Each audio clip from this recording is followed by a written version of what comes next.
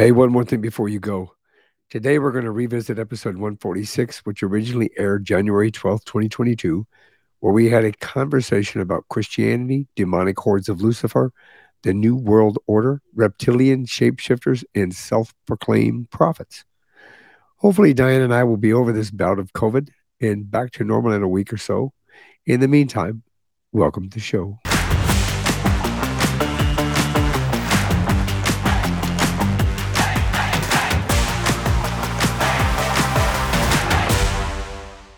Christianity, demonic hordes of Lucifer, the New World Order, reptilian shapeshifters, and a self-proclaimed prophet. We touch on all of this and more when we have a conversation with an investigative journalist and his latest journey into a unique underworld of murder and an online cult. I'm your host, Michael Hurst. Join the conversation as we discuss that thing about being dragged into the light with Tony Russo. My guest in this episode is Tony Russo. He's an investigative journalist who tells compelling stories about ordinary people. It's been Tony's specialty for the entirety of his journalism career, which spans more than 20 years. Whether profiling artists, community leaders, or combat veterans, he has a knack for helping people connect to personal stories. In addition to writing about craft beer revolution, Tony wrote and hosted This Is War. It was a narrative podcast documenting personal stories of combat veterans who served in Iraq and Afghanistan. We're going to have a conversation about his most recent work, Dragged into the Light, Truthers, Reptilians, Super Soldiers, and Death Inside an Online Cult, which looks into how one nondescript woman was able to tap into the rising paranoia that birthed the conspiracy theory culture. Welcome to the show. So, you've got an interesting journalistic career, Tony. Thank you. Yes, I've covered sewers. I've covered ribbon cuttings. You know, I once wrote a story about a girl who was named after the town that I was covering, and then I did the combat veterans thing. I've done if it's happened, I've written about it. There aren't a lot of general assignment reporters that are just like, no, really, I'll write about anything. But that's me. That's what I do. If I think it's interesting, I can write about it. You can put it down. Well, let's talk about a little bit about you. Where'd you grow up? Well, I grew up in New Jersey, Union Beach, New Jersey. It was it's about right between, let's say, Asbury Park, if you may have heard of Asbury Park, and New York City. So, maybe half an hour out of New York City on a Sunday afternoon, 3 hours out of New York City on a Monday at 7:00. I just had a normal life, and I was in the hotel business for a while, and then I went to college as an old person. I went when I was 30. I got 2 degrees. I got one in philosophy and one in history, and my intention had been to be a philosophy professor. What happened was, I got divorced, and I had to stop going to school. So I looked around to see what I was qualified for, because I don't know if you know, but there's not a ton of money in philosophy. But as it turned out, I was a really good writer, and I've always been a really good writer. And the history degree and the philosophy degree helped me learn how and when to do research, and how to take things that are really complex and make them simple so other people can understand them. So I was a good fit for journalism. So, and also I had my children, and I wanted to have a flexible schedule. And, as a reporter, sometimes you have to work late at night. Sometimes you have to work early in the morning, but you also have a lot of flexibility you can write at home. I was fortunate. This was right around the time where it was becoming kind of acceptable to work. Like, I've been working at home for almost 20 years now. You pop into the office and you check in, but I could file my stories electronically. And then when I became editor, I could, I put the whole paper together, in my living room. There was a halcyon summer where I actually put the paper together while having a cigar. There was a local cigar place, and I would go, and and it had Wi-Fi. So I would get a cigar and, just smoke my cigar like it was 1930, and put the paper together right there in this back room of this cigar store. And that was really, really pleasant. But, question is, did you have the hat with the press? I didn't. I was one step short of that. I'm more of a flat top guy anyway. I wear the peak caps, not the not the big fedoras. That's my brother who wears the fedoras. Yeah, my father. I remember my father took some classic pictures where he put the fedora on and the big press thing in the center of it, and then he had a pipe instead of a cigar and typing at the typewriter. It's one of my best memories, actually, of him. It was pretty cool. So you, the paper, when you talk about the paper, was it an independent paper? I live on the Delmarva Peninsula, which is Ocean City, Maryland, is probably or Rehoboth Beach, Delaware. There are vacation resorts, and I live in that area, and there are 1,000 free papers, and I've written for 998 of them, I think. But at this time, I spent the bulk of my early career at a paper called the Bayside Gazette, and we covered a very small town called Berlin, Maryland. But it was in the middle of like a boom era for the town, so I got to do a lot of really interesting things there. And then from there, I ran the business section of a local daily. I've been a columnist. It's one of the secrets about I don't know if you've seen the movie Broadcast News. With Albert Brooks. Yeah. There's at the end of the movie, spoilers, everyone's supposed to get fired and he doesn't get fired and he quits. And they say, "Why'd you quit?" And he said, "Well, I realized that I'm cheap and I know everything and they will never fire me for that reason." And that was pretty much my career. It's like, well, I already know, once you know how the inside of a newspaper works, you're always going to be employable. Because that's something it's a pain in the neck to teach at this point. So, there are a lot of either, kids out of college work around here, and then, old guys. There's not a lot of people in the prime of their careers because, that doesn't pay very well. And, there's not a lot of upward mobility.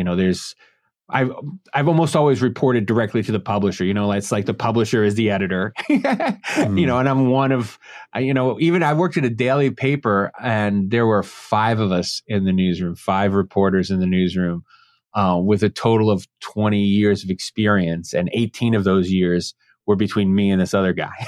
And then everybody else, it was their first newspaper job. It's just, it was the last decade has been a really weird time to be in the news business. And that's why I've kind of moved into independent journalism, because I can do more and I'm not tied down to things. I think it's really, obviously the pandemic has changed some things, but so has the news industry in totality. When you and I had a little bit of a conversation before we started where, I told you I grew up in a newsroom, and, I looking at it from that perspective with my father typing on a typewriter, and then as things moved forward from that. And when one of my first jobs actually was working for the same newspaper that my father worked for. And I was working paste up. The old paste up where my first editor did that.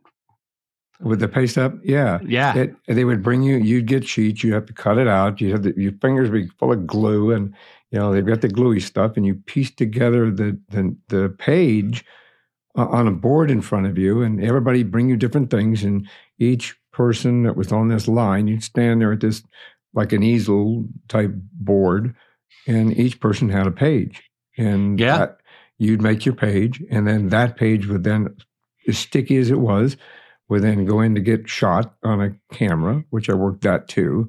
That negative would then go on to a thing to make the plates, and then the plates would go on the machine. It was a crazy process. Now, as you know, everything can be done on a computer pretty much, right? Yeah, and by one person. That's, it's the papers that I've worked for, that was one of those things, is I could still put the paper together and also write for it. And that's one of the things that gave me kind of like a more employable status, because I could do production and writing and editing, which is nobody, that's something that only old people do. Young people do either production or writing or editing. And, being able to do all three, made it easier. stay employed for a You long keep time. saying that O word. That's almost, Yeah, I know. almost So like, you know it's what? a dirty word. No, I just gotta own it. I remember when I was a young man, how it bothered me when people would pretend they weren't old when they really were. And I said, I'm not going to do that. My Embrace friends it. and I had like this pact about being old. And, my hair is going gray and it's going to go gray. And, I'm not going to be afraid to admit that I know things that only old people know because I only know them. Right? Exactly. It's an we're advantage. wise. We're Absolutely. wise. We have the answers. Even if you don't think it's the right answer, we've got them. And we're not afraid to guess. Absolutely. Exactly. Yeah, it's good. And the alternative to the O word is the D word, which is not as good. Which is not as good. No. So having the old word is fine. So let's talk about investigative journalism. What is the difference between a newspaper reporter, for example, and an investigative journalist? Well, it's more of a process than anything else. So, when you're working at like day to day at a paper, you go to stuff, you see what happens, and you write it down. And the idea of doing investigative journalism is more like for long form stories. So, I don't do a lot of. I mean, I still do. Occasionally I freelance and I'll do some, spot news and things like that. But I like to develop stories that are longer, that are more involved. It's something that's maybe closer to 5,000 words. A regular news story is usually between 500 and 1,200 words. Something that you would read in a newspaper, something that you would read online even, they usually try to keep it around 1,200 words.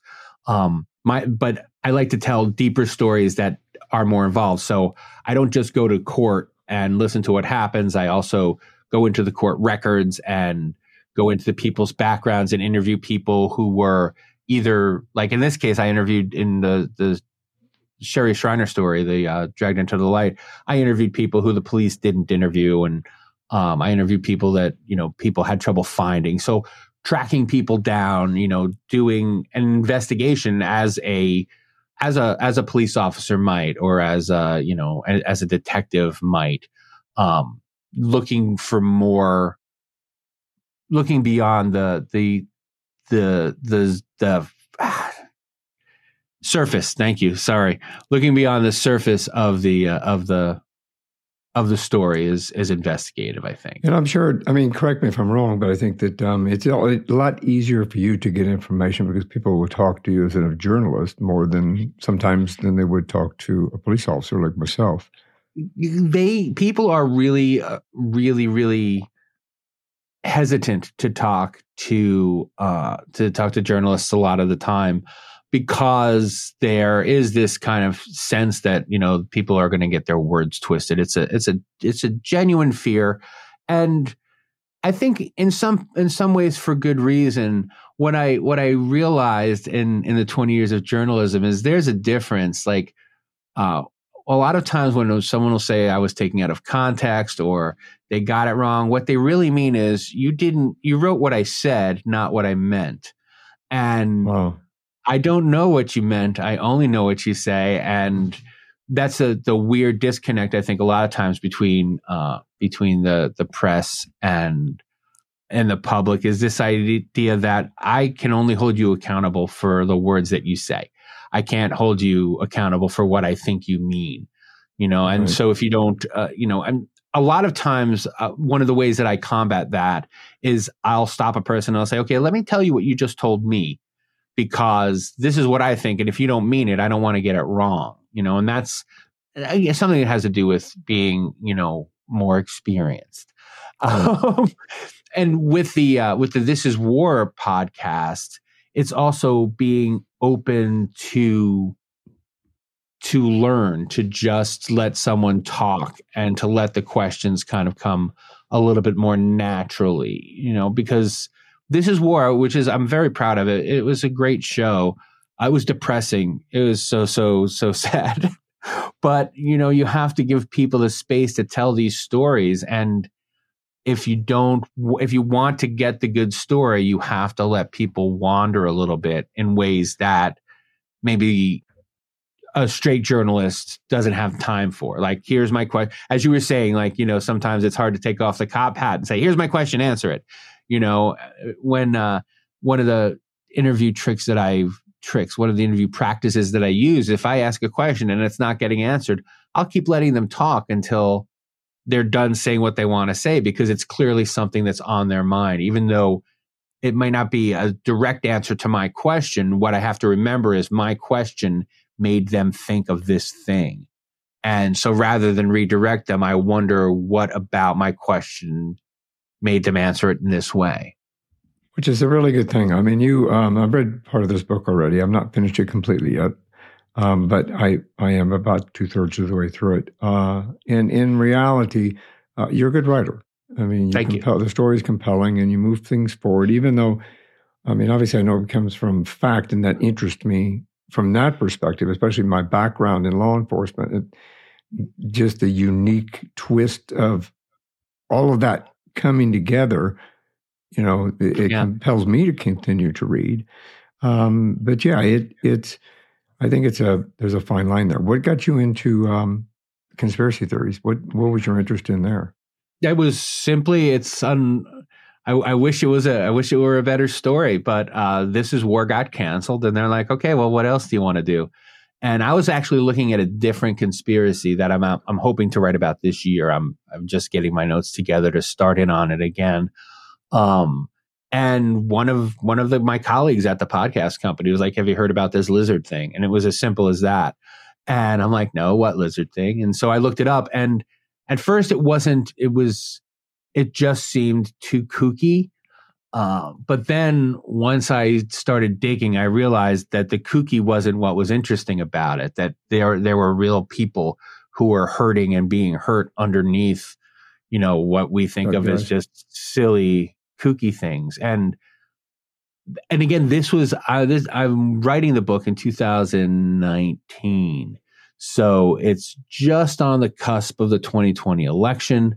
And it was just a weird time to watch the culture change.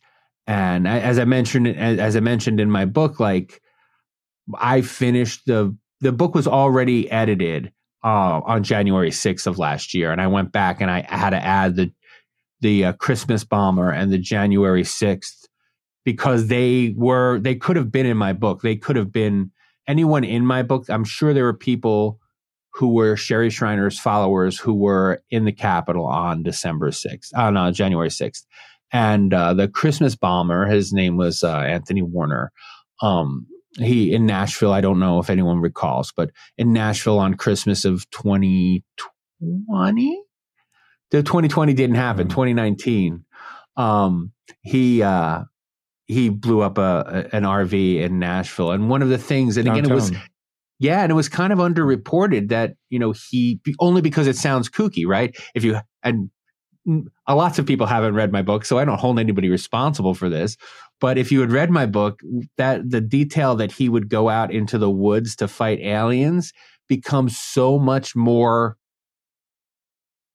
rich. Like it's like, oh, because that is what they do. Like, they really do go out and fight aliens in the woods. And it's not just, he's not alone. And that's what, I really kind of wanted to bring home. We think of these people as wingnuts, but they're not. They're real people who really believe things the same way that you and I believe them, and they act upon them. And taking them seriously is critical. Laughing at them, people were laughing at that guy until he blew his RV up, Yeah, I have a cousin that just was newly on the job in the police department out there. When that took place. Yeah, it was pretty crazy.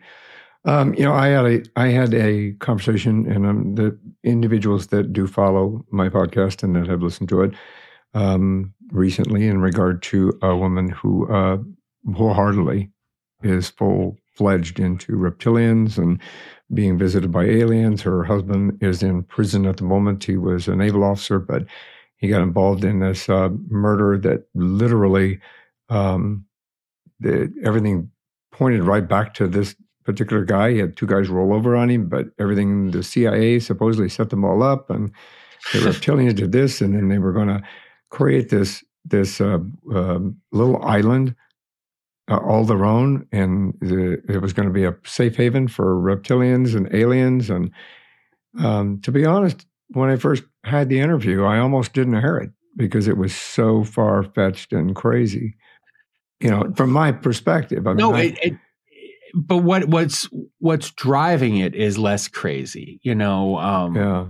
At the risk of being too self-referential, I describe these people as canaries in the coal mine. Like we have a cultural problem that we have to solve. And these are the first people that they're sensitive to it, but they don't know what to do with this information. Like they're trying to fit information that isn't already part of their worldview, and they don't know how to do it. So they have to twist things to make them make more sense. Specifically, one of the things that, again, I feel like we could talk about more. I don't mean you and I mean we as a culture could talk about more, is this idea that aliens are not aliens at all, but rather demons. Because we could have a conversation in the future all about that.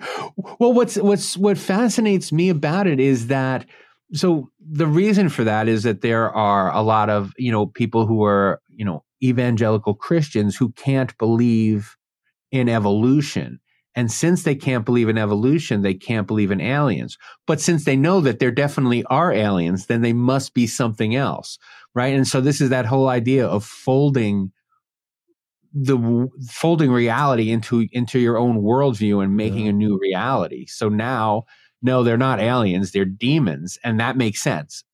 And they can live in that world where these reptilians are actually the spawn of Satan rather than little green men from outer space. Oh yeah, we're gonna have to touch on. We're gonna have to have another talk, Tony. We're gonna have to have another talk. Yeah, it's gonna be that in itself. But with the conversations that I've had on this particular podcast, I've talked to angel speakers, and I've talked to there's just a wide variety.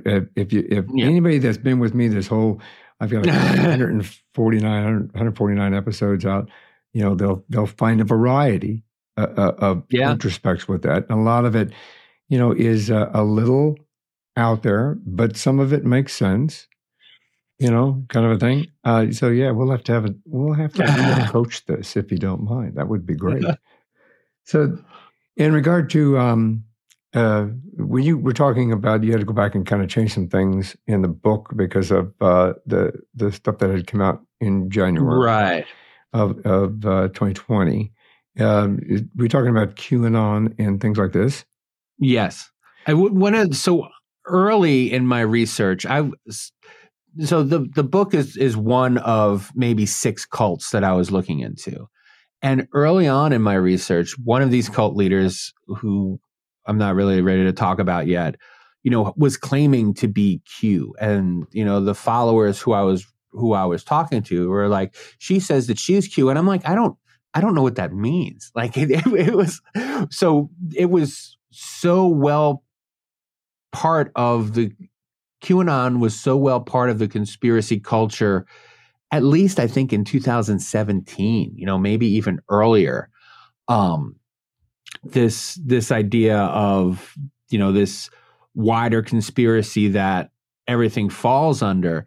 And what I came to realize was that everything that Sherry Shriner, the person who I ended up writing about, espoused was like a distillation of what we start to think of now as the QAnon movement, which is less a list of things that people believe as much as an organization of people who don't believe the official story. Like QAnon is more an attitude than a belief system, I think, is the way I would put it.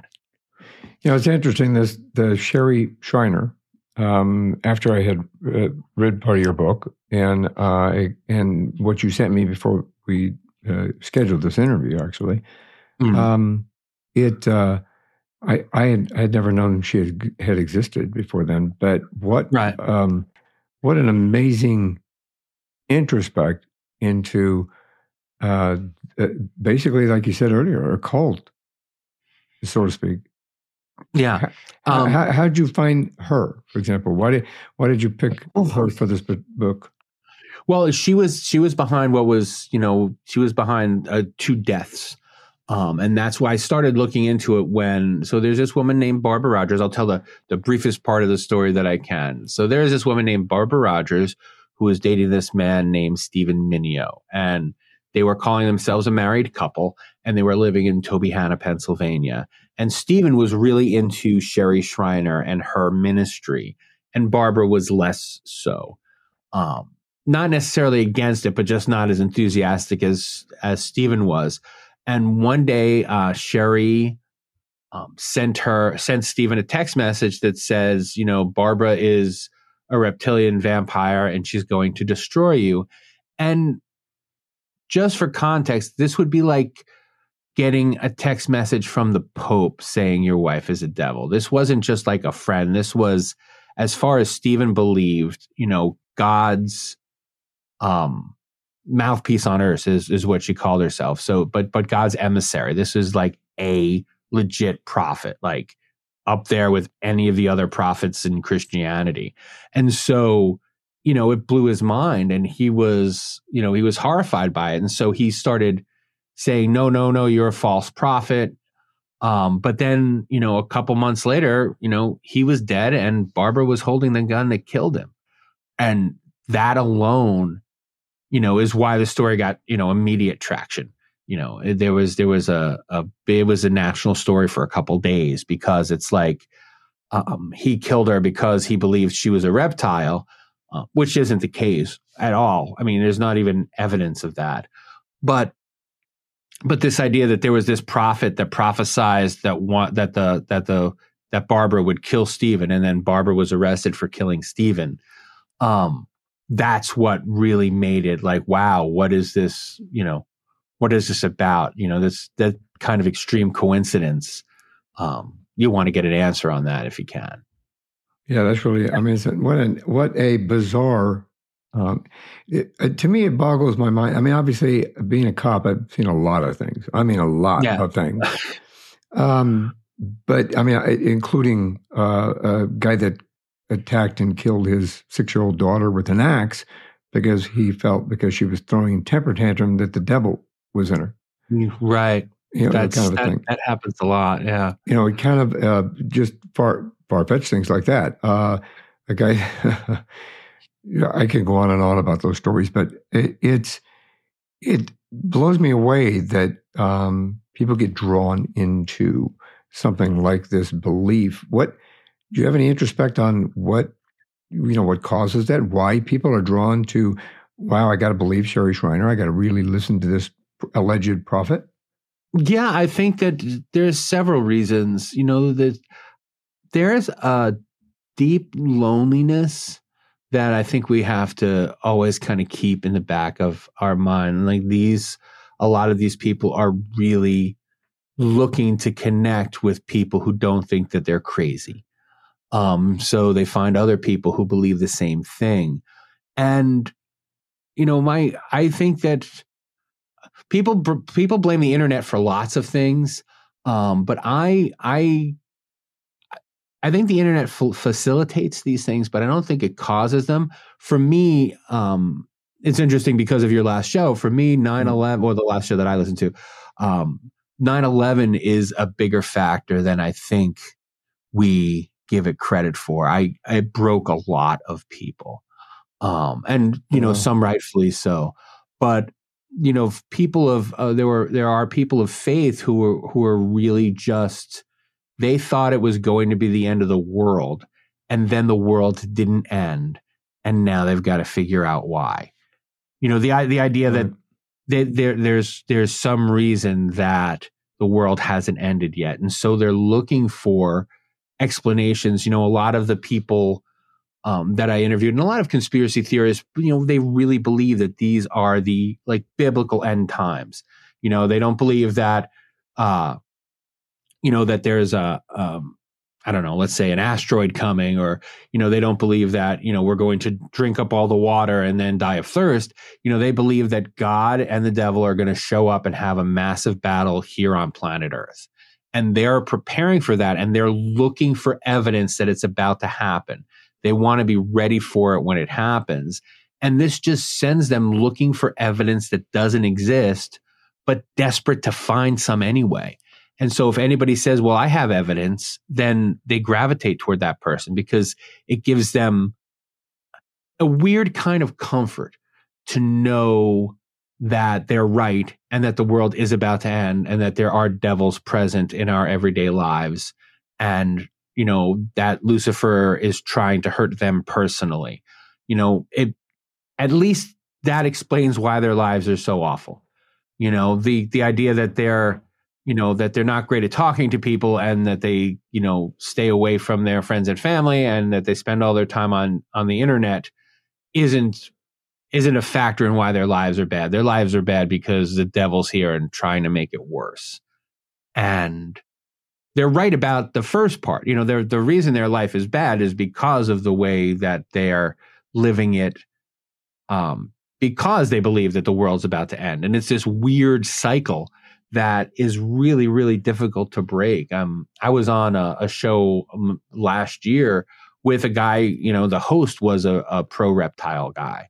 And it was just fascinating to hear how incredulous he was that I wasn't convinced, given all the evidence that I've seen, that I wasn't convinced that the world was being run by, reptiles. Hey, just a real quick reminder that you can find us anywhere that you listen to podcasts, including YouTube. We thank you for your support and or appreciate you joining us each and every week. Please remember to subscribe and or follow us and tell others how much you've enjoyed One More Thing Before You Go. We would greatly appreciate it. We do have an app available for you free. You can find it in the App Store or on Google Play to download. It is compliments of SuperPass, our sponsor. It will give you the unique opportunity of carrying One More Thing Before You Go with you anywhere that you are. You'll have easy access to the video and to the audio, as well as other bonus material and the opportunity to join our VIP membership, which we highly encourage.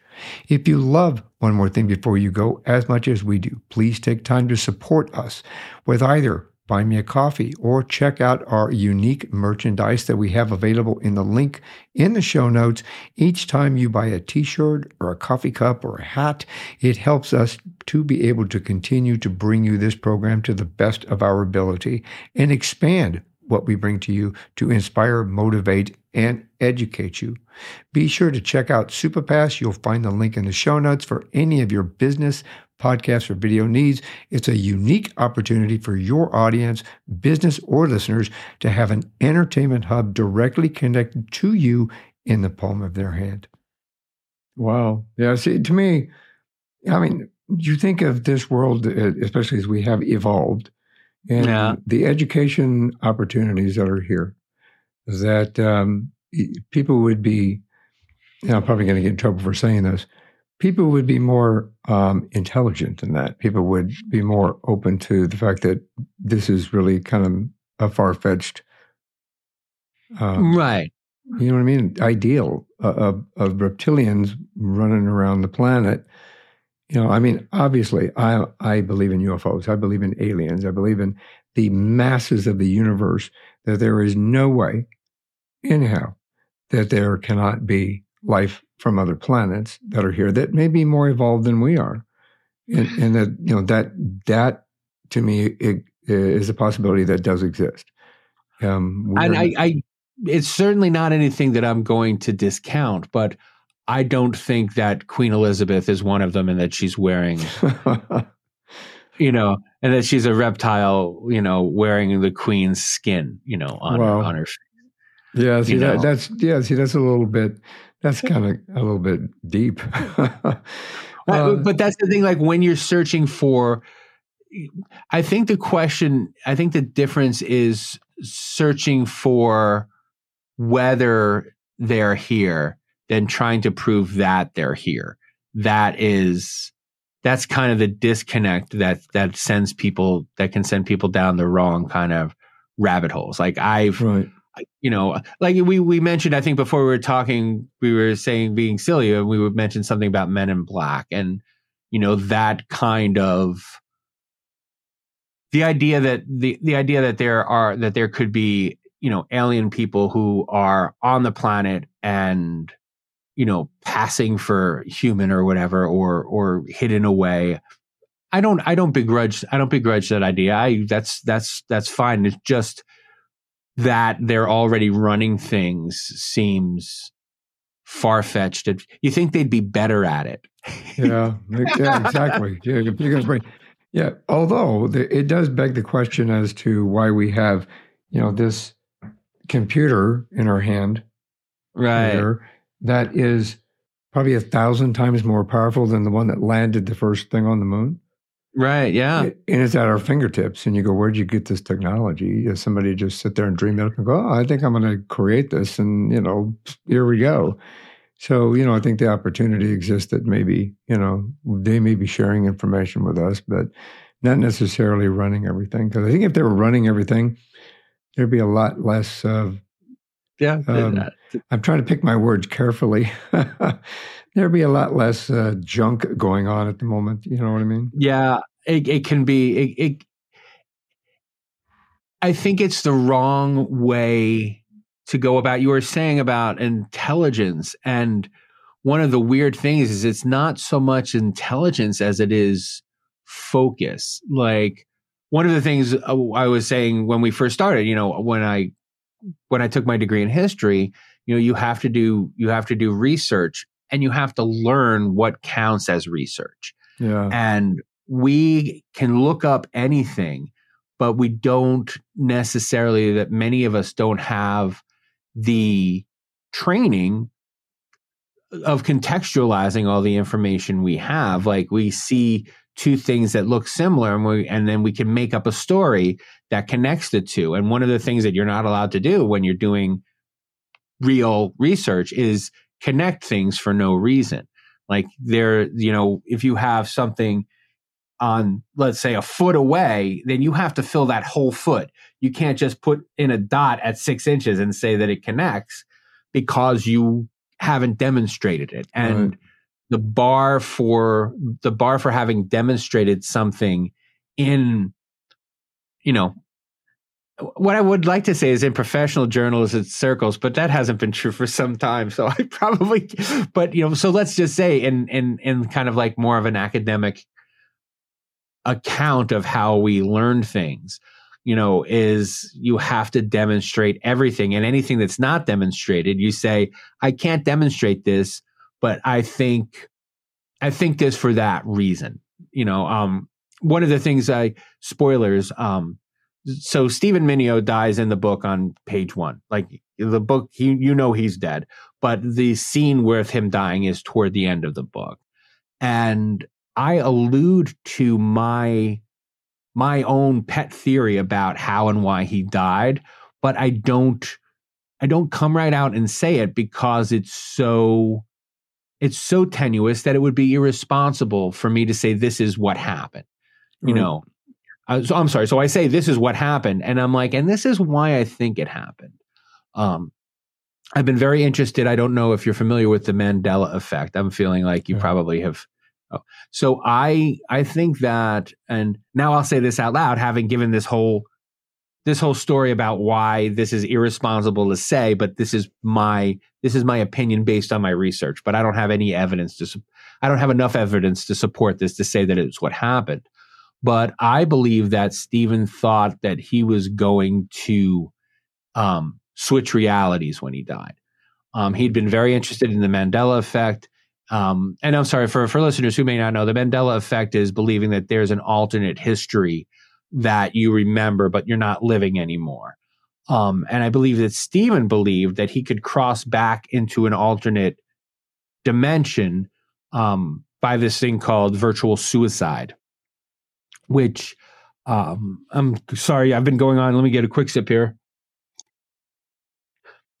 So virtual suicide is, I don't know if you've heard of Schrodinger's cat.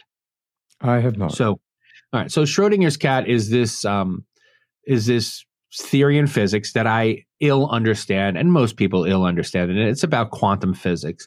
And it essentially says that because of the rules that we're using now to talk about quantum physics, it would mean that there is a cat that's in a box and it's alive. But if you open the box and look at it, then the cat will be dead. So it's technically a cat that's alive and dead at the same time. But that's not the point. The point isn't that the cat is alive and then dead at the same time. The point is that our theories aren't working the right way. And so there's a similar thing applied to suicide. When you pull the trigger, the gun either will or will not go off. So there's only a 50% chance that you die. If you put a gun in your head and pull the trigger. That's not true at all. Right. Well, of course. But the idea was just to illustrate that we're thinking about quantum physics wrong. And I don't think about quantum physics at all because I'm not bright enough, So Me either. you have people. Yeah. So you have people who are ill-equipped to talk about quantum physics, using it to make decisions in their daily lives. And I feel like Stephen thought that he had really good odds that when the gun went off, he would wake up in a different reality. That's an interesting perspective, actually. It's. I think that what I found fascinating about the book, like I said, I'm not done with it yet. I have to be forthcoming and honest. But I'm 3/4 of the way through it. What I found in a compelling aspect of it is you tell the story from a very unique approach, and you unfold the facts that are present, as well as intertwining what your theory is, which I think is fine, because even as a cop, we do that that's how we investigate. We say, okay, well, do you have means, mode, and opportunity? And you kind of go, well, wherever the means. And you start playing around with that. What's the mode? You play around with that. You play around with what's the opportunity. You play around with that. You kind of piece everything together like that. I think that we all have to do that in order to comprehend. When I investigated somebody that was murdered, you don't know the whole story because you weren't visually there or you weren't part of that at the time that it took place. You have to hypothesize what you think took place and then kind of piece that together and then hope that when you present that to your suspect, they'll go, yeah, well, that's exactly what happened. Right. And it makes sense. One of the things that it's been divisive. Some people like the fact that I did it and some people don't like the fact that I did it, but I thought the story needed to be told in this way. I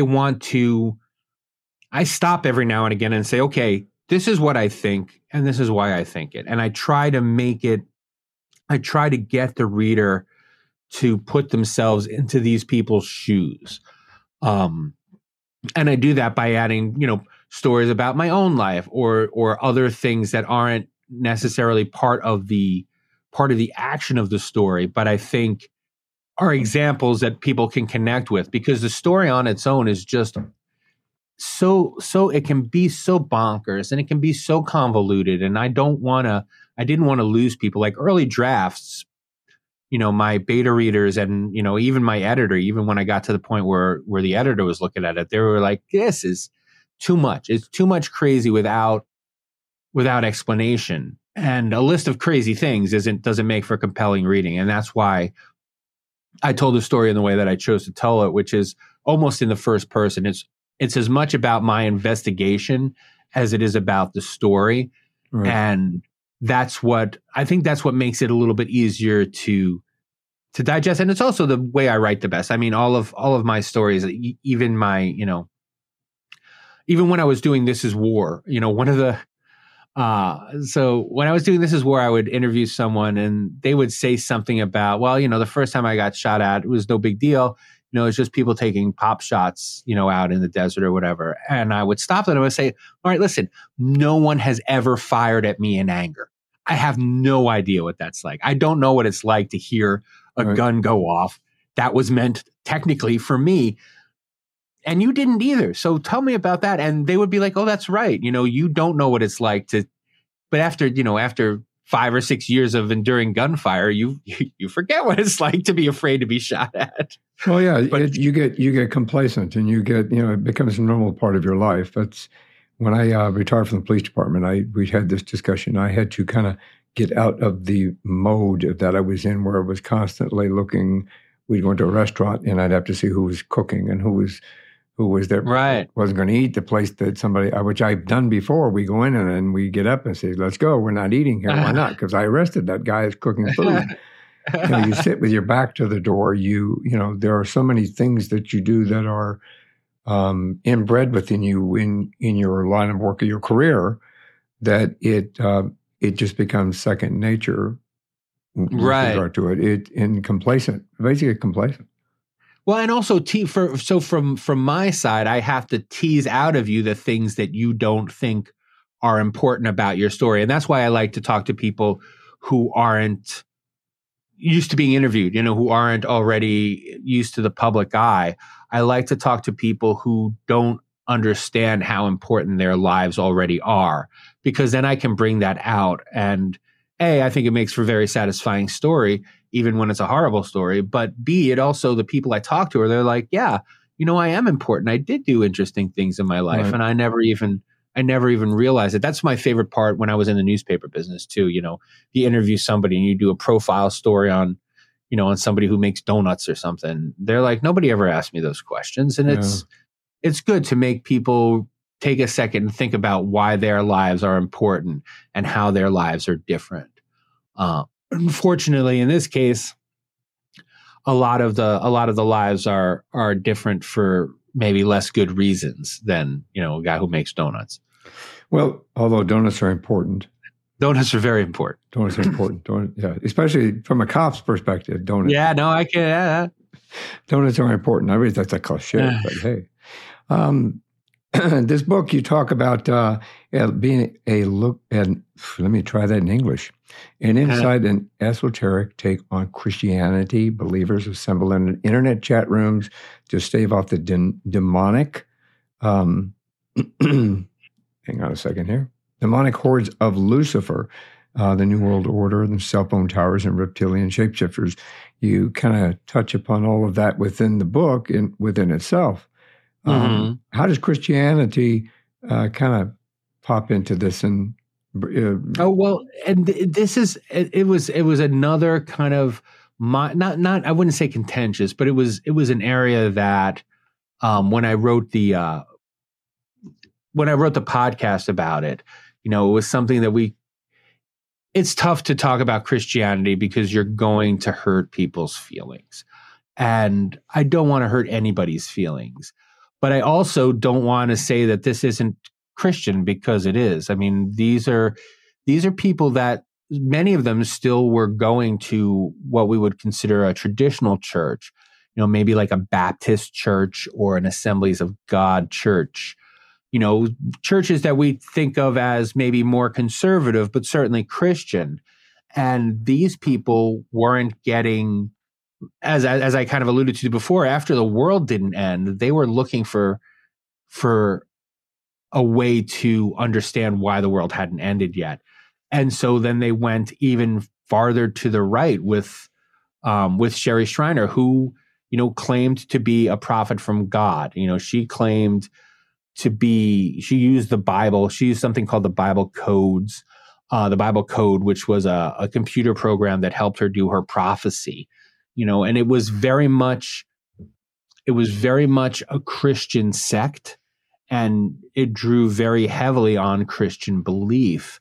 And that's an important aspect, because when people say that these people are crazy, we have a lot of, many, if not most people in the country who identify as religious, identify as Christian, but the differences between beliefs in Christian sects are, extraordinary. I mean, I grew up in a household where I was raised Catholic, and my mother was, Lutheran, Dutch Reformed, which is more like a Calvinist kind of thing. But, they believed radically different things. And it was always a confusion to me when I'm like, well, why are we say that we're the same religion? Because we're not. And some of those differences are, I wrote a blog post about this. I like to write about, religion and belief, especially since doing this story. And, when I grew up, I said I don't know. So Catholics believe that Mary didn't have any other children after Jesus, and Protestants broadly believe that she did. And, in my house growing up, when I asked about it, they're like, yeah, we just believe different things. And, what I said in this blog post was like, what did the parents tell their kids in Northern Ireland? They didn't say that they just believe that it's just a mild, when you have bombs going off on buses, it's not a mild disagreement about whether or not Mary had kids, Yeah, it is, excuse me. I mean, when you start looking a little more into, especially from this perspective, with the fact that Christianity, I'm very careful about how I talk about Christianity, because I grew up Catholic, but I'm not Catholic anymore. I'm not a practicing Catholic. I believe in God, believe in the devil, I believe in heaven, believe in earth, but I'm more spiritual than I am, from, I won't say dogmatic. I'm sorry? More spiritual than dogmatic. Exactly. More spiritual than dogmatic, kind of perspective, especially growing up Catholic. There's a whole new interesting thing about that. But I have found that in those environments that they really, in organized religion, especially, they kind of meld these creations and mold you the way that they want you to believe, to kind of, and again, this would be a whole new conversation, but they help you to like this, with the thing with demonic hordes going after Lucifer, and that the demons and the devils, and that if somebody's throwing a temper tantrum, they must be by the devil. If this is a reptilian, well, obviously it's not a reptilian; it's a demon, it's the devil, and to kind of keep you in line. Yes, and not only that, but also to explain away, responsibility in a lot of cases.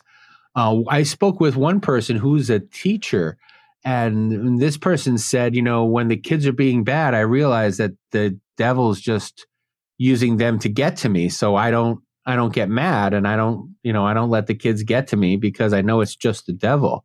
And that's not something you say in a job interview for a job you want. Well, exactly. Exactly. 100%. 100%. Let's talk about how to get hold of your book and a little bit more about it before we Sure. go. Our Absolutely. time is coming to an end. So here's your book. For those of you that are listening and not watching, we'll let you, Tony, take it away. Oh yeah. So my book is Dragged into the Light: Truthers, Reptilians, Super Soldiers, and Death Inside an Online Cult. My name is Tony Russo. You can get the book anywhere you can get books. You can get it through Amazon. A lot of times, if you want to get it at a local bookstore, you can go to bookshop.org, and you can buy it from bookshop.org, and they'll give credit to your local bookstore if you're as it looks like some places are going to be entering, at least some sort of quasi lockdown again soon. There's if you're not leaving your house, you can still get the book, I guess is the point. And from a local bookstore, you can get it. You can ask the local bookstore; they can order it. And also you can get it from your library in many cases. And if you ask at your library and they don't have it, they can get it for you. And then lots of people can read it. I've had some success with people, getting the book in libraries. Also, I continue to write about these things and other things. I have a newsletter that I call a Bagel Manifesto, and you can get that at bagelmanifesto.com. And it's just talks about how belief and culture kind of change the way that we think about the world. And so it's more of a reflection on that. I have a problem with bagels. It's been kind of a running joke that people will sell. I'm sorry, you're in the Midwest, as I understand, right? I'm in Arizona. Mountain time. I grew up in Colorado, but I lived in Arizona now. So there are some places that will sell stale bagels, and the reason that they can sell stale bagels is because most people get them toasted, and there's no difference between a toasted bagel and a stale bagel that's been toasted. And it drives me crazy because I don't eat my bagels toasted. So if I get a stale bagel because I didn't order it toasted, I can, and it's happened enough that people talk about me behind my back. Like, people don't mention bagels around me anymore. So I use that idea that, I have to get used to the way that the world has changed and stop being mad about it. And so I look at the ways that the world has changed and, how I can be less mad about it if I'm mad about it, or, maybe an appropriate response. So far, I've done podcast episodes as well about the Mandela effect and about orgone. Those are just like 12 to 15 minute episodes every other week, just on a different aspect of, again, culture and belief. And that's bagelmanifesto.com. But my social handles are by Tony Russo, BYTONYRUSSO, and Twitter, Facebook, Instagram. I have a TikTok account. I haven't worked up the courage yet to do a TikTok, but I feel like eventually I'm going to have to break down and try it. I'm with you there. And just to, for the record, although I joked around about donuts, I'm more of a bagel cop. So it used to be a bagel joint not that far from us that made fresh bagels. And I was there every morning, especially when I was working graveyard shift. Nothing like a warm bagel. Exactly, 100%. Listen, Tony, thank you very much for this amazing conversation, and thank you for presenting this book the way that you have. And, I think that everyone needs to go out and get a copy of it. And I'll make sure that there are links within the show notes and on the website, beforeyougopodcast.com, so that people can easily access how to find you. And we're going to have a conversation in the future. I think we got a lot to talk about. I'm always around. Thank you so much for having me. Outstanding. Take care. Bye. Thanks for listening to this episode of One More Thing Before You Go. Check out our website at beforeyougopodcast.com. You can find us as well as subscribe to the program and rate us on your favorite podcast listening platform. One More Thing Before You Go podcast is a creation of One More Thing Productions, established 2010, all rights reserved.